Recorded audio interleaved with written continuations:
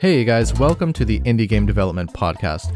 We tackle the challenges of indie game development head on, from the technical to the emotional, and talk about the secrets to conquering self-doubt on your journey to crafting games that people will love. Subscribe so you never miss another episode, and if you haven't already done so, please give us a rating and review so that this podcast gets shared with even more people. We'd really, really appreciate it. Ready? Let's go. Hey guys, I am Brandon from Sasquatch Bee Studios, and I make video games and videos about making video games, just like my friend here, DaFluffyPotato, or some of you might know him better as just Fluffy. So how's it going, man? Thank you so much for joining me, by the way. I'm doing well. Thanks for having me. Yeah, no problem.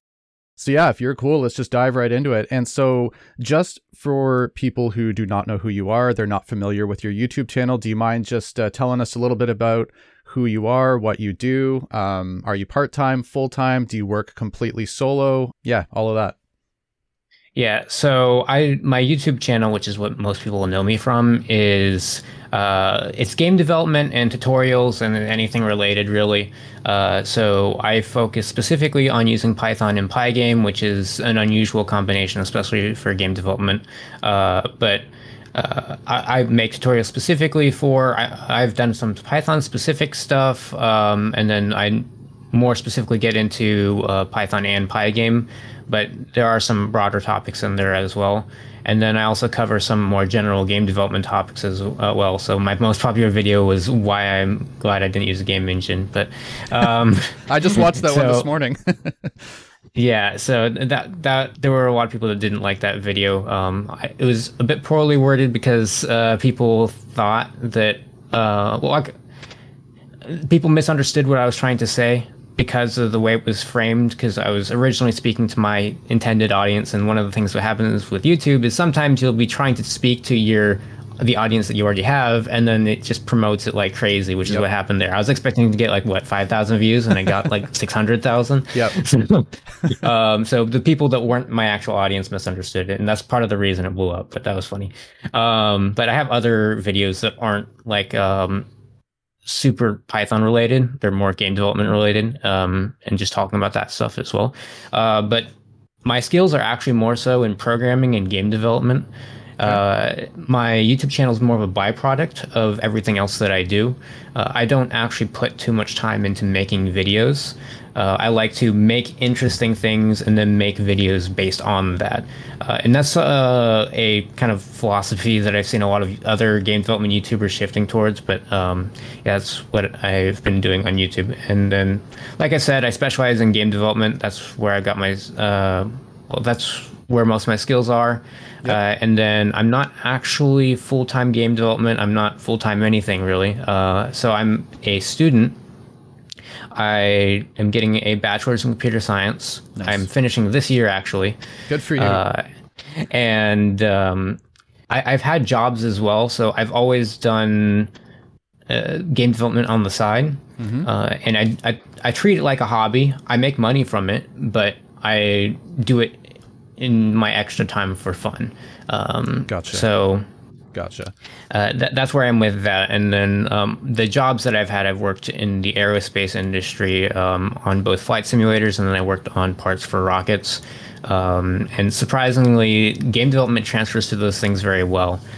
So I'm constantly changing how I balance out my time, but I'm doing all sorts of things all the time, and I'll just put whatever on my YouTube channel. So that's, I guess, the big summary of what I do. That's a bit longer than I intended. Yeah, no worries. Yeah. Hey, that's really cool. This is so, and it's funny because, like I said, I watched your video this morning on why you don't use a game engine, and I really liked the video, and it made me laugh at the beginning because you said, at the time, you had I can't remember the number. It was like a 30-minute time limit for playing games each day. So to kind of go against that, you're like, oh, well, if I'm making games, then I get to play a lot longer than that because I'm doing something creative, right? So is there any because I'm always curious, is game dev something that you were always interested in getting into, and just how about did you get started in this industry? Because I saw that video just this morning. So is that kind of how you got started with all of this? It was kind of just almost like a little rebellious thing against your parents, or is there anything, did it go further back than that? Well, it wasn't supposed to be rebellious or anything. It was more like I just wanted to play more video games, but I mean, a lot of it was that I was like I got into programming because I was bored, and also because I didn't. Funny enough, I didn't think at that time that I was smart enough to actually make games. So that was just kind of a side thing where it was that I like if I could make games, it would be really cool if I could just make games and then play as much as I want. So that's how that one ended up. But I primarily got started in programming because I was just bored. So, and then I immediately once I started programming, the first thing I was doing was making like little text-based games and stuff. And then a couple months later, I got into Pygame, and that's kind of what I've been using ever since. I learned a lot of other stuff to make games with, but I still use Pygame mostly. And yeah, so that's how I got into things. I just kind of scaled up over time. I had a time period where no one was really looking at my stuff. And I wasn't really in any communities, so I kind of had a slump for a while where I didn't really do much, and then I just because I didn't have much else to do, I eventually came back to it again. So I mean that 30-minute rule definitely contributed to it, because either way, whether it was to play games or to just have something so that I wasn't bored, it helped, because otherwise if I didn't have that limit, I could have just been playing video games to begin with, and I probably wouldn't have gotten into programming at that time, because I was 12 back then. That was 10 years ago. Okay. So it's hard to be bored when you're programming. Yeah, I think I would have eventually gotten into programming just because of my other interests. But I think it would have been maybe 4, 5, 6 years down the road if it weren't for that. Gotcha. So, yeah. Gotcha. I was just kind of perusing through your YouTube channel, and it seems like you like to do a lot of pixel art and 2D side-scrolling stuff. So are there any games that primarily like inspired the types of games that you like to make? Yeah, so I think some of the first games I played were on the Game Boy, like Game Boy Advance, so it had color. So I'm not sure if this is the first video game I played. It was one of the first, at least like one of the first I think it was the first handheld console game I played, at least, was Fire Red. So that's pixel art. And a lot of games that I first initially played around then I had pixel art, so I played Red Rescue Team and a couple other things. And then even when I got my own computer and everything later on, and I could play desktop games, I didn't have a computer good enough to run most of like the fancy 3D games and stuff. So I was still playing a lot of 2D games and stuff like that. So it was just kind of the games I was around were pixel art, and I grew to like that art style. And then I think some of the more modern, like popular inspirations that I can think of are early on I was inspired a lot by Fez and Hyper Light Drifter, which have completely different art styles, but they actually have the same composer, which is funny. And then for the smaller things that had a bigger impact, it was there's 2 game developers that did a lot of game jams, some of which I participated in. One of them was Daniel Linson. He's best known for his game Rogue Light, and that's light as in like a light bulb. Okay. Where you're like an archer, and you like your arrows light up the area around you. But he made a lot of other games that had a nice pixel art style that I took inspiration from. And then someone else that I took even more inspiration from, who's probably my biggest inspiration in the earlier days, was RXI. He won a lot of, I don't know if he won the Ludum but he got a lot of medals in the Ludum, especially for his artwork, I think. And he did a lot of pixel art stuff too. And I don't think he really does Ludum Dares anymore, which is the game jam that he primarily participated in. Yep. But funny enough, my last game jam entry, which was for the Ludum Dare, was a game that, like, and I say this in the entries page, that is kind of artistically inspired by one of RXI's games from like, I don't know, it was like a decade ago.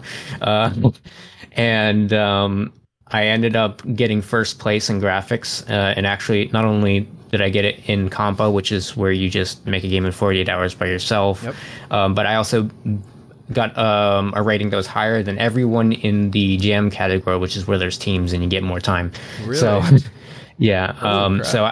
Out of all the 2,000 or so entries in that Ludum Dare, I actually beat all of them in graphics. So, it's a badge of pride you get to wear then. Yeah. So, but that came, like, it was, like I mentioned, it was artistically inspired by RXI. I mean, you can tell if you can look at the games and see that we have very different art styles at this point. But if you look back at my older games, you can see they're similar. And that's kind of where my stuff has come from artistically. It's just a lot of inspiration from other stuff. Did you get into pixel art after you started programming, or is that something you kind of did for fun before? So I got in afterwards. So I was, since I was 12, I couldn't hire like someone to do artwork for me or anything. So I figured, hey, might as well just figure out myself. And you can look at some of my older pixel art and it's pretty rough. Actually, it's a bit harder to find some of the stuff from like 2013, but I very slowly improved over time. I think if you look at a lot of pixel artists who specialize in that, you can see that they improved a lot quicker than I did. But I think I've figured it out a fair bit over time. And it's just a skill that I developed as I've made games. An option would have been to use like pre-made game assets, but I prefer the artistic control. So just right from the beginning, I wanted to do it myself. Yep. So just learning through trial by fire kind of thing.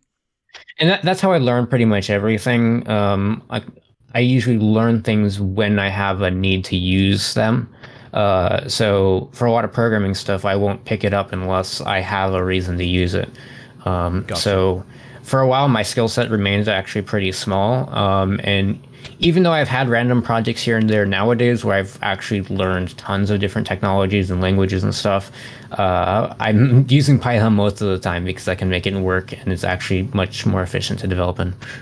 Yeah, I wanted to ask you about that because as you even said it yourself, using Pygame is not something that you hear about too often. Like the only other person that I watch fairly regularly is CodeBullet, and I wouldn't call him a traditional game developer. He, I don't know if you've heard of him or not. He likes to do AI stuff.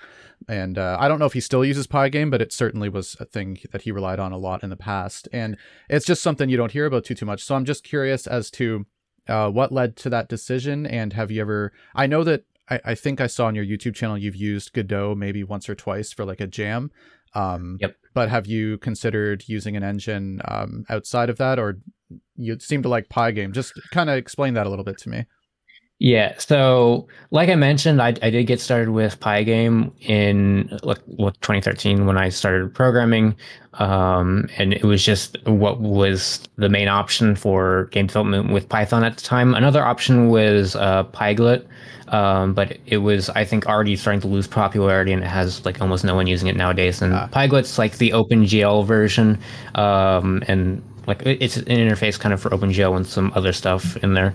Whereas Pygame is a wrapper for SDL, which is what a lot of people use if they're making games with C++ for some of the simpler stuff. If they're not directly using like OpenGL, or if they're not using like a bigger engine or something. But it's pretty common for certain types of applications, and I mean like applications, not necessarily game development stuff. So it's used for all sorts of things. In SDL, the main thing is that you get to just put images on top of images and do basic transformations and stuff. So one of the things that distinguishes Pygame is that you're working on a very low level. There's no physics, there's no particles, there's no animations. There is collision detection for like certain types of shapes that you can do. Okay. But there's no way to resolve actual collisions, so there's no actual physics. So it's mainly just here's some shapes, you can maybe collide them and see if they are colliding. Here's some functionality for like putting an image on the screen. You can play a sound, look at what the keyboard's inputting, and that's basically the type of thing that Pygame's capable of. Everything else you have to build up from there. Wow. So I think I mentioned this in my most popular video, which you just watched, and Pygame is great for like learning if you're planning on going into computer science. Yep. Or like just software engineering in general, because you get a lot more general experience with programming since you're building all this stuff from scratch. Python's one of the most popular languages, right? Yeah. Yeah. Yeah, it is. And then one of the benefits of Python is just that the syntax is really short. You can get stuff done very quickly. It's not the fastest, but it's like quick to develop with. Gotcha. And that's a similar case with Pygame once you've built your own framework, which is what my situation is. So after enough time of using it, I've kind of built up my own set of scripts that I use, and eventually turned into my own framework that I use. And I can make games actually a lot quicker nowadays than people using game engines. So there's all sorts of reasons you could want to use Pygame over a game engine. But in my case, because of where I am right now, it's just that I can make stuff faster with Pygame. There's some stuff that you can't really do with Pygame, and that's like some of the 3D stuff. Right. You can actually do shaders and some 3D stuff, but you start easing into using just OpenGL instead of Pygame, and that's something you can do. You can set up an OpenGL context in Pygame so that you can just be working with OpenGL with Python. And that's something I do with a lot of my games nowadays, so I can use shaders. Gotcha. And then I'll like render in Pygame, pass it into OpenGL, render it with shaders. So I do like a 2-stage rendering thing. Yeah, so like I said, the main reason for using Pygame nowadays is just so I can work quicker. But for other engines and stuff, I have gotten into Godot because like for 3D stuff, I know how to do a lot of that stuff from scratch, actually. And I actually have some examples where I have done that in Pygame and something called Modern GL.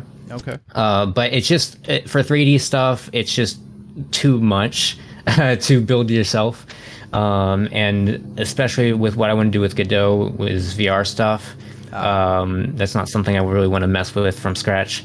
So Unity and Unreal I've tried, but I wasn't a huge fan of them. I do like Godot way more, so I don't have any reason to use Unity or Unreal at the moment. Gotcha. Yeah, so it sounds like for someone in your situation, maybe getting started would be a lot slower because you'd have to build up all your own frameworks. But now that you've already gone through that, as you say, you can build games a whole lot faster than someone who's using something like Unity or Unreal, because you've got your own framework that you probably understand superbly well, I would imagine, compared to... Part of the advantage of having your own framework is that you can build it to fit the needs of whatever you're working on. So game engines have to be made so that they fit the needs of pretty much everyone. Yep. Whereas if you're making your own thing, you know what types of games you're making, and you know how to structure everything so that you can make the types of games that you're making as efficiently as possible. So the more you kind of get into the specifics of what types of things you're making, the faster you'll be able to work, which is great. Gotcha. Yeah, because your most popular video, what you said in there, I thought was really, really wise, actually. You said, what did you say? It depends on what your goals are, right? If your goals are to just make games as quickly as possible and you're learning from scratch, then using an engine might be your better way to go. But if you have the time and you might want to be able to branch out into other things later on, then doing what you're doing might make a whole lot more sense. So, and I would agree with that 100%. Yeah. And if you are planning on doing game development long term, I think you do need to pick up a game engine at some point, especially if you're working with other people. Like, for example, if I wanted to collaborate with people, there's not very many to pick from. If I run into a game developer on the street, I'm not going to be able to work with them. And actually something that came up recently was I got invited onto Blackthorn Prod's the Pass the Game Challenge. The make a game without communicating thing. So I got invited onto that, and I was like, "Wait, aren't you guys using Unity?"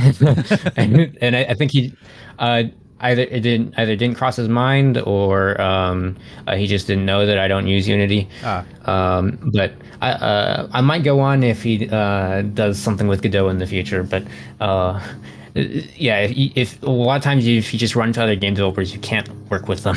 Yeah. So it is something you would probably need to pick up if your main interest is game development, and it's not just something you're doing for fun, kind of on the side. Um, and even if you do pick up those other engines, you can choose at that point which one you want to use. But it's good to know how to use game engines in that circumstance. Makes sense. So I want to ask, because, and correct me if I'm wrong, please, but you've released two, I've got the names over here. You've released two commercial releases on Steam, right? Drawn Down Abyss and Super Potato Bra, is that right? Yep. Yeah, and they both have really overall positive reviews on Steam. So I'm just curious, because I haven't released anything yet, and I know a lot of people listening are probably in the stage where they're wanting to release something, but they're not there yet. So just what was your experience like releasing those games? Just tell me a little bit about that. Yeah. So the first one actually, I'm trying to remember if this is a video that I already put out or if it was. No, I think it was in my Godot video. I mentioned that I was talking to someone in the Ludum Dare IRC, and just kind of the conversation came up of like making and selling games, and I don't remember exactly what was said, but something along the lines of like I think I mentioned that I could probably make a decent like. I don't know, like $100 is I think is what I said, if I were to sell a game that I made. And then I think the guy said, well, then do it. I don't remember if it was encouragement or if he was kind of annoyed or something, but I ended up doing it, and I made Super Potato Bra. I initially released it on itch.io. My expectations were really low, and this is something I recommend if you're releasing your first game, like if you're selling it, is to keep your expectations low. Like I said, I was going for $100. So I released it on itch.io, and I just kind of promoted it on Reddit and a couple other places. Because I didn't have a YouTube following when I released either of those games. Okay. So I would promote it on Reddit, and I actually got like I think a few $100s in the first day. So I was like, hey, wait, this is enough to release it on Steam, because it's $100 to release a game on Steam. So I went and did that, and then because I was marketing on Reddit, where it's like you just make a post, and then a lot of like people will upvote it, and if as long as you have a reason to post, a lot of extra people are going to see it. So I had a second reason to post, and it did really well. Like the second post did really well, and a lot of people saw that. So I had both the posts for the initial release and then the Steam release, and then that built up a fair amount of sales. So I ended up making, I think, in total over $3,000 from that game. Nice. Which is pretty good for most games that's not very good, but I only put 100 hours into making that game, so when you actually do the math on that, that's actually pretty decent. Then the second game, Drawn Down Abyss, was 120 hours to make, so I got similar sales, so both of those returns were pretty good for what I did. But I think my main recommendation is to, I guess, keep your expectations low, because especially your first game, you're probably not used to the amount of feedback you'll be getting, and like just the types of things people will be annoyed by. Yeah. And there's all sorts of things that can go wrong, and it's really dangerous to do that thing that I see a lot of people doing, where they'll quit their job and then try to make their dream game or something. I've kept jobs on the side and kept kind of pursuing software engineering kind of as a backup plan. But the other thing I would recommend is to not forget about marketing, because for a lot of games, it can be pretty good, and then no one sees it, no one plays it. And I think the most important time is like right when you release, there needs to be a marketing push, because it's like, especially with the Steam algorithm and the way that things get promoted, a lot of it's kind of exponential. So like being able to put everything all in at once will probably get you more than just like putting in a small effort over time. It's good to build up so you can get a big push at the release, but it's important to be able to have that big push at the release. Anyways, Sorry, for your second game, did you have a following by the time you made your second game on Steam? I wasn't clear on that. Not really. Okay. No. You can actually look at the release dates on my YouTube channel. I didn't really. I think I may have made a couple tutorials, but I didn't really have a following yet. I think it was like those videos maybe had like 100 views or something.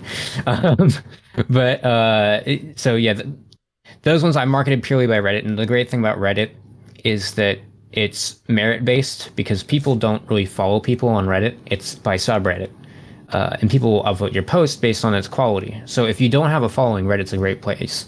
Although there's very limited communities where you can promote things to get eyes on them efficiently, and people that allow it. So it part of the game is figuring out which ones you can do that in. Some of the other marketing techniques are to like reach out to journalists and stuff, which I don't recommend anymore because no one really cares about journalists anymore. The more common thing nowadays is to reach out to YouTubers, which I didn't really have much success with. I don't know too much about being successful with the marketing on that level from just kind of bare bones. You don't really have anything to start with aside from just using Reddit. So my strategy has been to build up a following. And I think if you want to do this for a living, it's good to have a following so that you can release multiple games and people will come back and try that out. And I actually haven't released a game since I got a following on YouTube, which is interesting because I have no idea how much I would make if I did. Do you plan on making another one? I'm hoping to soon-ish. Yeah, I would recommend if you can to try to get an actual following if you're trying to do this for a living or something. Yeah. And that way you can bring people back to your work, and you don't have to think as hard about marketing, and it's not as, I guess, luck based. It takes the luck out of it. I feel like, which is why I've done that. Well, part of why I have other reasons for making my YouTube channel, but yeah. There's a lot of good reasons. You can also just provide yourself a small income on the side as well with it, whether it's through sponsorships or ad revenues. Not very much unless you have like a crap ton of views, but you know, it's there's so many good reasons for building a following. So yeah, I agree 100%. Do you mind if I ask you about your development process of either one of your games, just in terms of if you have like a memory of, I'm curious as to whether you have a really particular memory in terms of a really high point, like something that you're just really, really proud of, or something, some new system you made or framework, or something just a really high point, and also just a really like, did you have any super, super low points? I'm just always curious about those kind of stories. Yeah. So for low points, I think it's usually whenever I have to start making actual content for games. I really like making the mechanics and just like the coding aspect, but once I have to sit down and make like hundreds of assets or something like that, you're that a programmer really first. Yeah, I am. Yep. And like I mentioned before, I got into art because I was starting to get into game development from a programming standpoint. So, yeah, I do get bored of art if I do it for too long. And it's not just that, because content can be other things. And what happened with Super Potato Bra was that I would have to sit there for hours making levels, and like just in a level editor. And that gets really repetitive and boring, I think. Yep. So, I mean, like the first couple are fun to do. But then once you've done like 20 of them, it gets really repetitive, and that's probably the most unenjoyable part of the experience for me. Did you have any trouble with like keeping yourself motivated while you were going through that?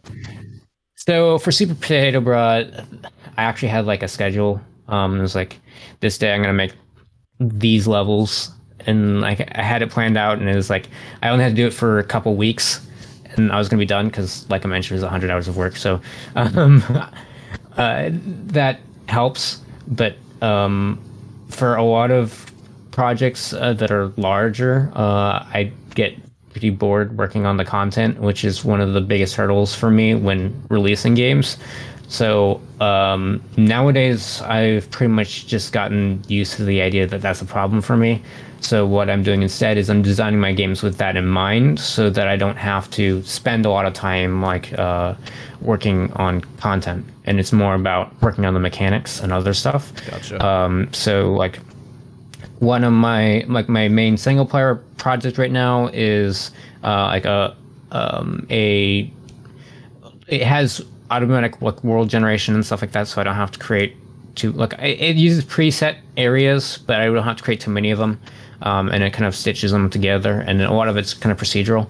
Nice. So that way I don't have to spend too much time on content. I'll have to create lots of enemies and stuff, but I mean I had to do the same thing for Drawn Down Abyss, and the focus is going to be more on the mechanics and kind of the roguelike elements, and that way I don't have to deal with that content hurdle too much. And then my other main project right now is a online multiplayer racing thing that's like Mario Kart, and that thing.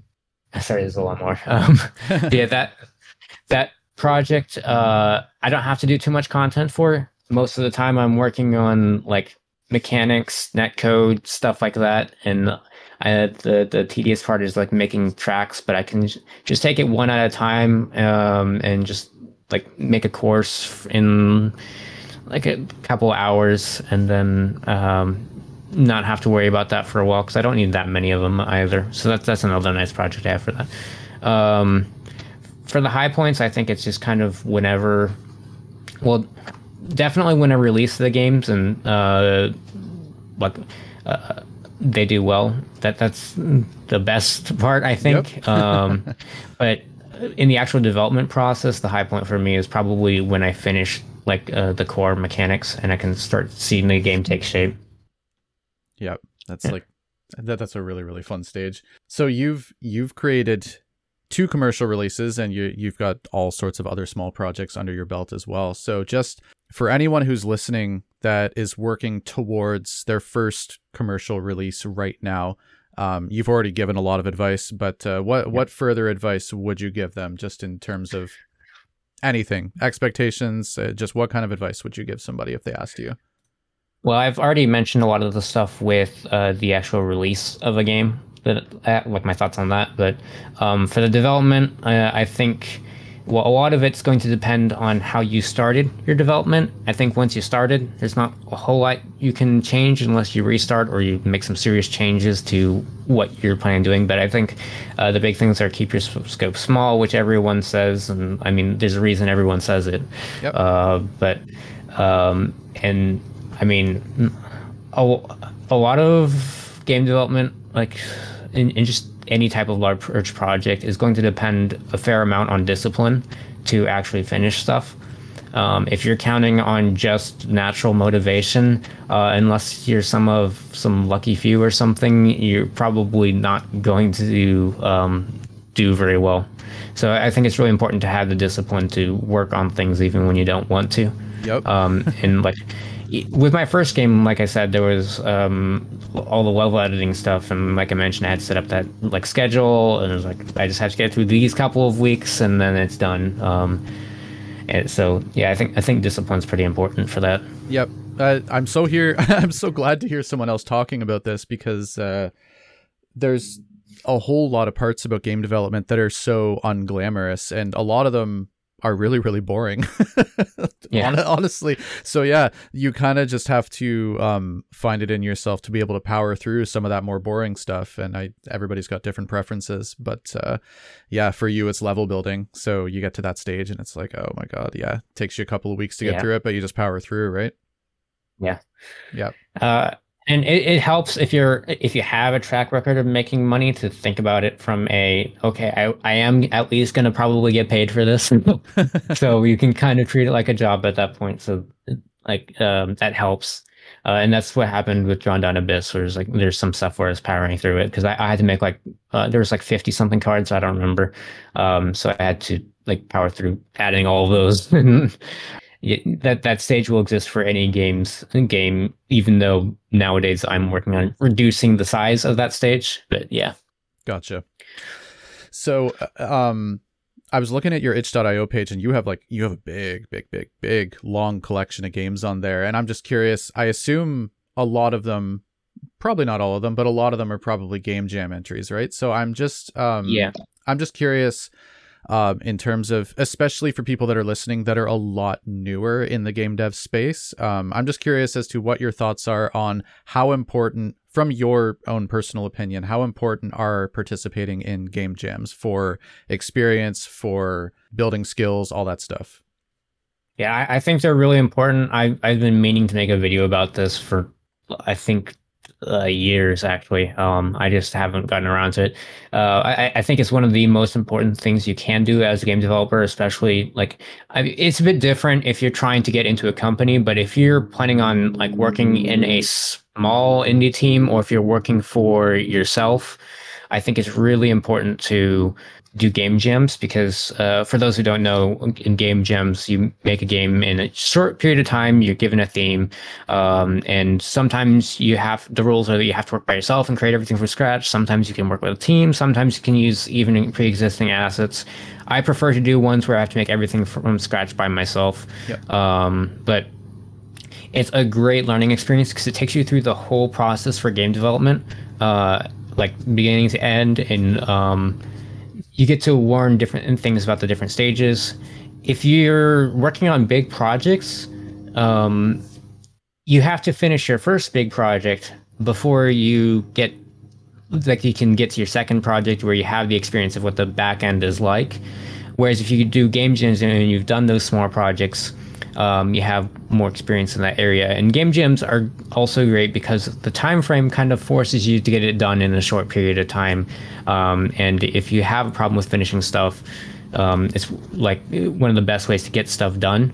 So if you even have problems getting done with short projects, I think game jams are probably the easiest way to get stuff done. They sound intimidating, but as long as you plan your scope correctly, it's not too hard. And the other aspect of game jams is that after you finish your game, you get to see what other people did with that same idea, and then people will give you feedback on your games, which is something that's very valuable early on and very hard to get early on. Yes. Unless you have a lot of friends. Well, actually, the problem with friends is they're probably going to not give you the best feedback because they don't want to. Yeah, they'll be nice, and then also oftentimes they don't have. It's hard to find people that have experience with indie games and like know what's good, what's not, and stuff like that. Yep. Whereas if you're doing gyms, there's lots of people that have lots of experience in that area and can give you some really good feedback. And I think those are the two big things. And I also do like how in most game jams you get ratings, so you can kind of see how you've progressed over time. So I can see that my ratings have slowly gone up over time, which is cool to see. They're not entirely accurate, of course, but it's just good to improve your skills, get feedback, and just kind of see how you've grown over time. So it has a lot of use cases. Yep. And how do you find working under really tight time constraints? Like, does that hinder you, or does it actually help you? Because I know that sometimes the creative process sometimes putting limits on it can actually make it a little bit easier to like come up with ideas and whatnot. And I'm also curious, just have you ever entered a game jam and not been able to finish in time because maybe you overscoped or something like that? For the overscoping thing, I don't think that's really been my problem with there's been, I think, one or two game jams I didn't finish, and it's usually because I lose interest rather than scoping an issue. Gotcha. What you should be doing it when you're designing game jam games is to design it so that if you do need to cut the scope so that you can finish, it doesn't like completely break the game. So it's good to have solid basic mechanics that you can build off of. And then what I like to do is save the extra content in polishing. Well, actually, I do a lot of polishing earlier, but some of the polishing is saved for the end, and especially the content, so that I can just cut it easily if I misjudge the scope.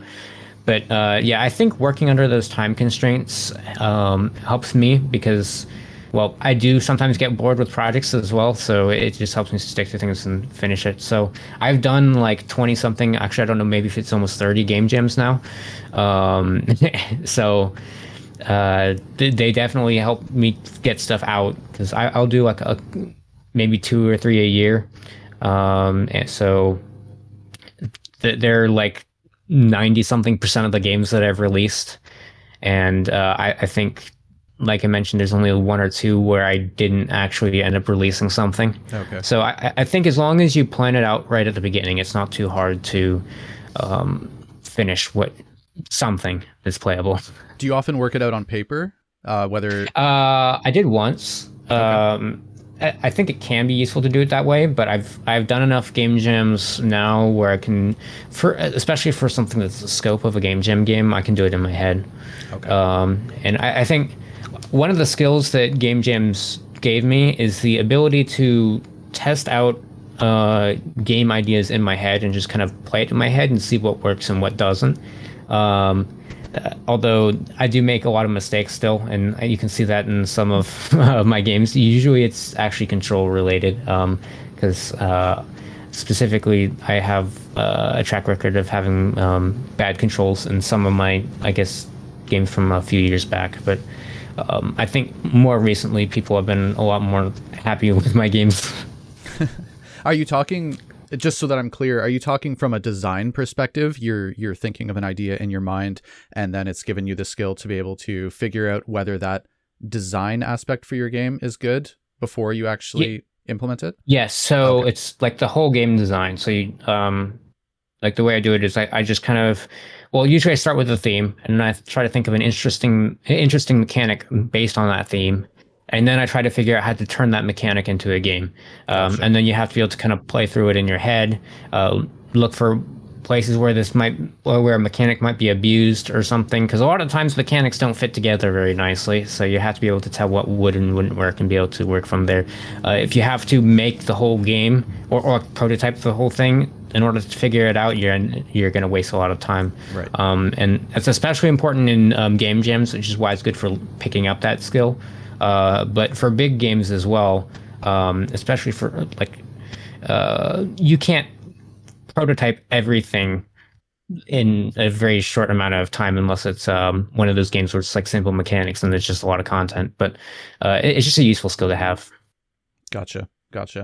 I want to ask about your YouTube channel because, and we already talked about this a little bit, but I just want to elaborate on it some because you have a successful YouTube channel. I think you're at like 54,000 subscribers, I want to say, but that's off the top of my head. I could be wrong. But yeah, something like that. You're around that mark. Yeah. So in terms of if someone were wanting to, if you wanted to, I know you're not full-time, but if you wanted to be a full-time game developer and make a living just off of like game dev related stuff, whether that be your YouTube as well as game sales, obviously, just how important do you think it is to have a YouTube channel specifically? Because there's so many things you can do for marketing. And I feel like at least a lot of the people that I know, they go into this with this idea of I need to have a YouTube channel. And I'm always curious to hear what other people's perspectives are. Keeping in mind that you have a YouTube channel, so you're probably a little bit biased there. Yeah. So, well, like I mentioned before, YouTube really helps with marketing, I think. But also there's the aspect of just getting free play testing. So normally if you want an idea tested, well, one technique I've seen people use is to just enter game jams and then kind of adapt their idea to the game jam. Or sometimes there's game jams that don't have a theme, so they can just get feedback. That's interesting. I wouldn't have thought of that.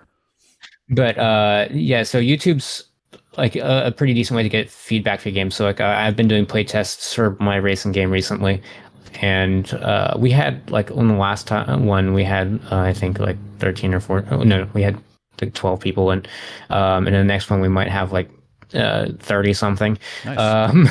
But it's just really good for getting feedback. It's good for marketing, but I don't think it's a necessity. I think it just makes it probably less stressful in a sense because you have a way to market your game and just get eyes on it.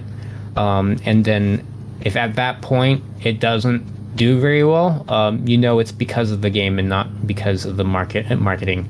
So it's just nice to have. Like I said, I don't think it's essential. There are other ways to market games, but it's useful to have it. And I think if you look for any marketing guide, they will recommend you build a social media following. Marketing guide for game development. But yeah.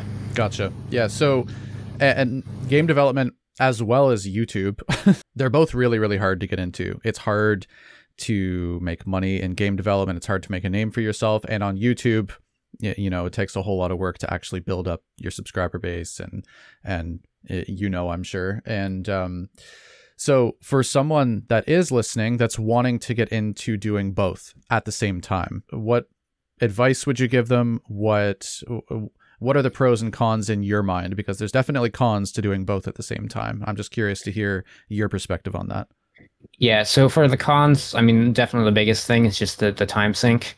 I think if you're getting into it, it's important to think about how you want to approach YouTube. So there's a couple different techniques, and I mentioned this before. There are people that make YouTube videos about the game development stuff they're working on. That's like the devlogs and stuff. Yep. But not all devlogs actually fall into that category. The other thing is that there are people that make content or make games and stuff to make YouTube videos. And that's the easy way to become successful on YouTube. Because I mean, obviously if you're focusing on YouTube and making stuff for YouTube, it'll do a lot better as opposed to just making stuff about whatever you're working on. Yes. But that has a huge impact on where you put your time. And so you mentioned CodeBullet before. He makes his stuff primarily for YouTube. Whereas trying to think off the top of my head, there's like a game that released not so long ago. It was Punch a Bunch, I think. I forgot what the YouTuber was that made it, but he was focused. Pawnee Pants, right? Maybe, I think so. But he was focusing on the devlog side, and so you can tell, I think, from the game release that he put more effort into the game than YouTube. So it's important to think about that, and it will affect your growth. And then also something to consider if you're trying to build an audience is that going straight into devlogs is actually not a very reliable method for building an audience. Something you'll see from a lot of the people in this like space of YouTube is that they actually just got started with tutorials. Yeah. So like if you look at Danny, he got started with tutorials. If you look at someone like Michael Reeves, he got started with tutorials. Really? I didn't know that. Oh, and also Michael Reeves has a video where he used Spygame, but yeah, a lot of people get started with tutorials, and I think it's one of the more reliable ways to get started if you want to do that, and then you just kind of shift into game development, and yeah, that's just really helpful. But I think we've already discussed, I think, the pros of it, and yeah, like I said, the cons are just the time sink, and I mean, it's not just the time you're spending making the videos, it's also just learning how to make videos, managing it all. So it does take a fair bit of time. Right now I'm spending probably averaging 2 to 3 hours a week. So it's a pretty small commitment for me right now. Actually, maybe less, it might be 2 hours. But you can tell like my growth has not been great in the last couple of years. It's just been very slow and steady because I've just put in a couple hours here and there. So yeah, it's just, I think the big thing is just consider how much you want to actually invest in doing that. So I'm curious then, because I also make tutorials on my channel for Unity specifically. And when I got started, or before I started making tutorials, I was like really nervous that like I don't know enough. I don't know enough to be teaching other people how to be doing this. I feel like I'm a beginner myself, and I wouldn't say that anymore by any means. I'm somewhere in the intermediate category, I would think. But for someone who wants to get started and maybe they're thinking that they don't know enough to make tutorials, what would you say to someone like that? Well, so for a lot of things, there's a situation of it works. If it works, it works. So I think that even if you don't know what you're using too well, you could still make tutorials. I think there's certain types of tutorials that are easier to make if you don't think you have the knowledge for certain types of things. So if you're like doing specific how-tos, like how to implement this specific thing, that's something that's really easy to do. Like, I mean, like I said, if it works, it works. So for those types of tutorials, I think almost anyone can do it as long as you can actually make the thing. And then you can start working your way into more general stuff as you learn more. But I mean, it's not like a huge loss if you make a tutorial that's not that great. I tried to avoid it, but it doesn't hurt too much. Ideally, it just wouldn't get promoted as much in the algorithm, and then you can just forget about it. Yep. I for myself, I just kind of bouncing off of what you've said, I find that for tutorials, I would say it's made me a lot better, a lot more quickly.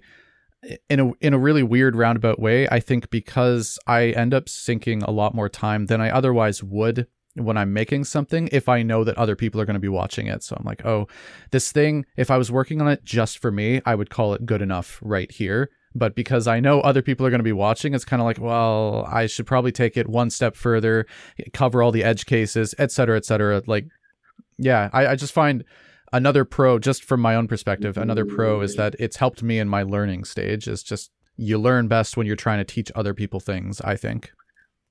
Yeah, I think there's a pretty common, I don't know what the exact saying is, but there's something along the lines of like the best way to learn is to teach. So, it does, if you're trying to make something good, you will probably end up learning what you're talking about a lot better than you otherwise would have if you were just trying to use it. So it's very helpful to teach that stuff. I think at that stage where you're learning to make the tutorial more so than making a tutorial off of what you already know, I think it's in the area where the quality might not be the highest, but if in that circumstance, if the audience is not benefiting from it as much, you're probably benefiting from it more. So it's like someone's going to be benefiting. It's either going to be your audience or you, I think, because if you don't really have the knowledge in it yet, you have to pick it up. So, and then of course you can get both, I guess, if you pick it up really well. But you're probably going to miss some stuff if you're trying to do it for that purpose. Right. So, gotcha. But the main idea is there's a benefit on both sides, regardless of your skill level on that. Yep. So you and I have been talking, we talked a little bit about motivation, and I'm just curious because there are some people that are in the game development space that might not have the most supportive like circle of people around them.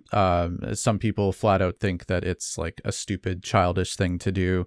Some people think there's no money in it, et cetera, et cetera. And everyone's got different goals. I know that you're not a full-time game developer, but like regardless, trying to work on something, especially if you're trying to make it like you want to be a full-time indie developer, it can be really, really discouraging to be in that kind of a situation. So if there's someone out there that doesn't feel like they get a whole lot of outside support for their goals, for what they're wanting to do, what would you say to that person?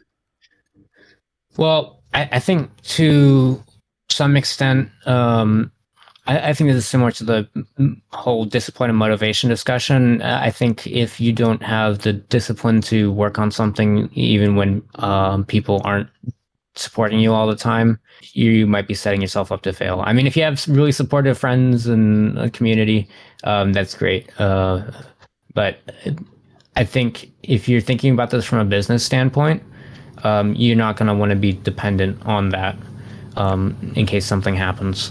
When I got started, my well, actually not necessarily when I got started. I got started, and then like a couple of years later, I mentioned to my parents that like I was interested. I didn't even say I was going to necessarily do it. I just wanted to try and see if I could do game development for a living. Yep. And my mother was not happy about that. It was kind of what you said.